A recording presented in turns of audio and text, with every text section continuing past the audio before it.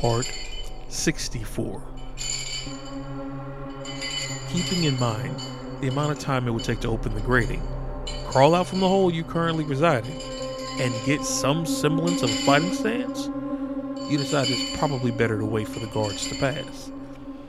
Unsure how long this may take, you remain hidden, fiddling with the grating as silently as possible.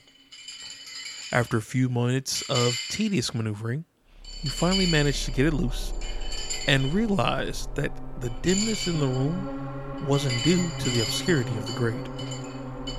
Here in this small 10 by 10, there was hardly any light save a candle or two.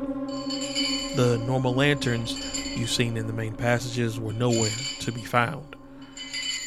Now, after waiting what seems like an eternity, you hear the guards finally rustling. Sliding as far as you can without being detected, you position yourself to verify which door they may exit.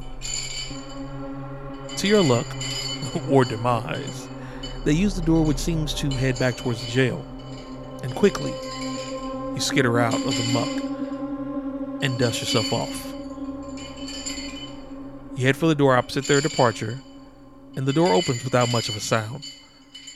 Must be newer, you think. Closing it behind you, there's also no thunk.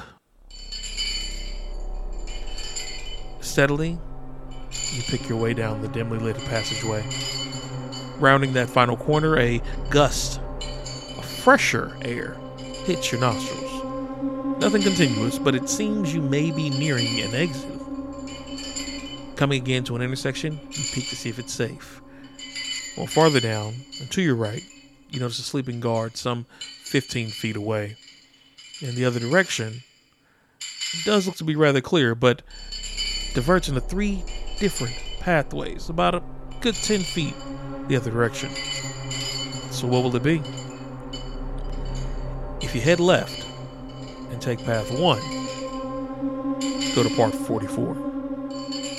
If you head left and take path 2 of the divergent 3, go to part 45.